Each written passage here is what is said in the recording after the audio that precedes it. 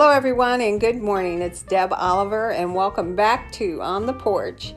Today, Pastor Potts, my dad, and I are going to be talking about being victorious and living a victorious life. And how do you do that? You know, a lot of people say, God will help you be victorious and which is true. But how do we do it? The word for today, Dad, was in Psalms 32:8. Remember, I will instruct you and teach you in the way you should go. I will counsel you and watch over you. We were talking about what better instructor could you have for life than God? None. Right? What would you say to people about living a victorious life? Make sure your spirit's in tune with God's spirit. He'll lead you to the right person at the right time. Give you the right words to say for the right reasons. And so, how do you do that? How do you live a victorious life? Well, you look at Psalms 32:8 and it'll tell you. That's right.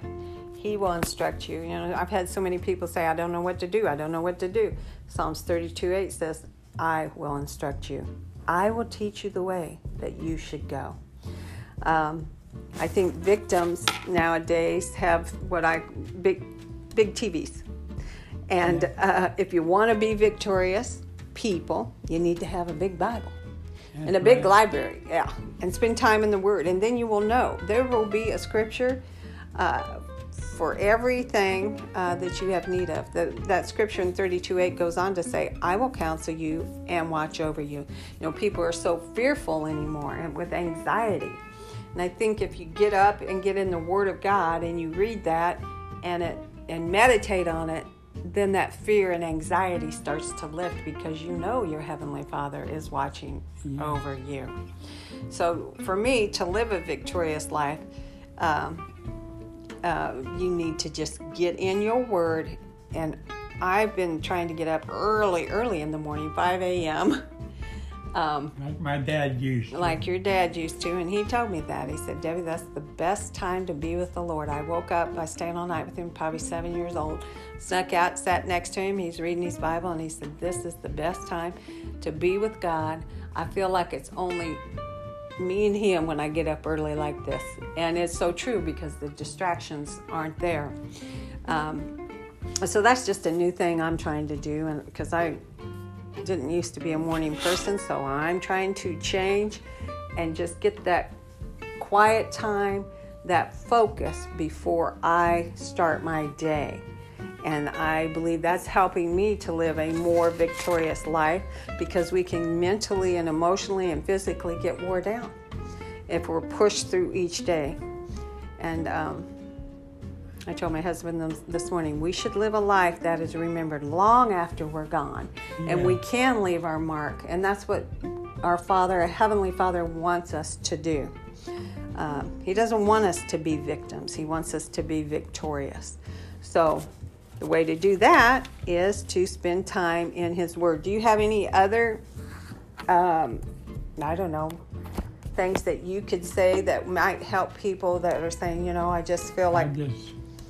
I would like to say, my dad was a legend. He was a legend. Yes, he was.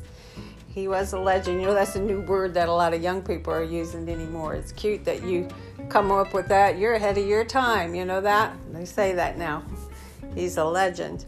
And yes, he was. And he had the skills that he needed to be victorious. And you know, he was a victorious man and is still a victorious man, because I even noticed that his picture, my brother Jerry posted his picture just last week again on Facebook, and he's passed away, I don't know, how long has it been, over about 40 years ago, but people are still posting pictures, and then so many people commented on him. I remember him.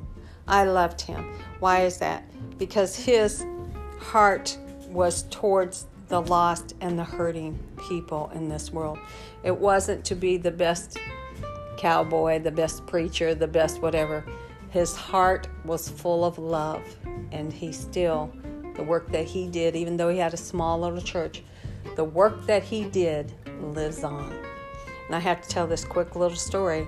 I ran into a girl once at my real estate office, and she was in the office with another lady and another realtor, and the realtor came out and she said to me, I don't know who your grandpa was, but he had to be a marvelous man because this lady has cleaned my house for 25 years. Her husband's cheated on her. She's had cancer. I've never seen her cry. But when you walked in this room, she began to cry. And she said that girl's grandpa was the best thing that ever happened to me. So that's how you live a victorious life. So you go out there today, those of you who are listening, and make sure you're living the life that God called you to live. You can become a legend. And we'll all become a legend. Right? And God's love carries on through us, in us, through us, and about us. Have an awesome, power-filled day. Tell everybody bye. Bye, everybody. We love you.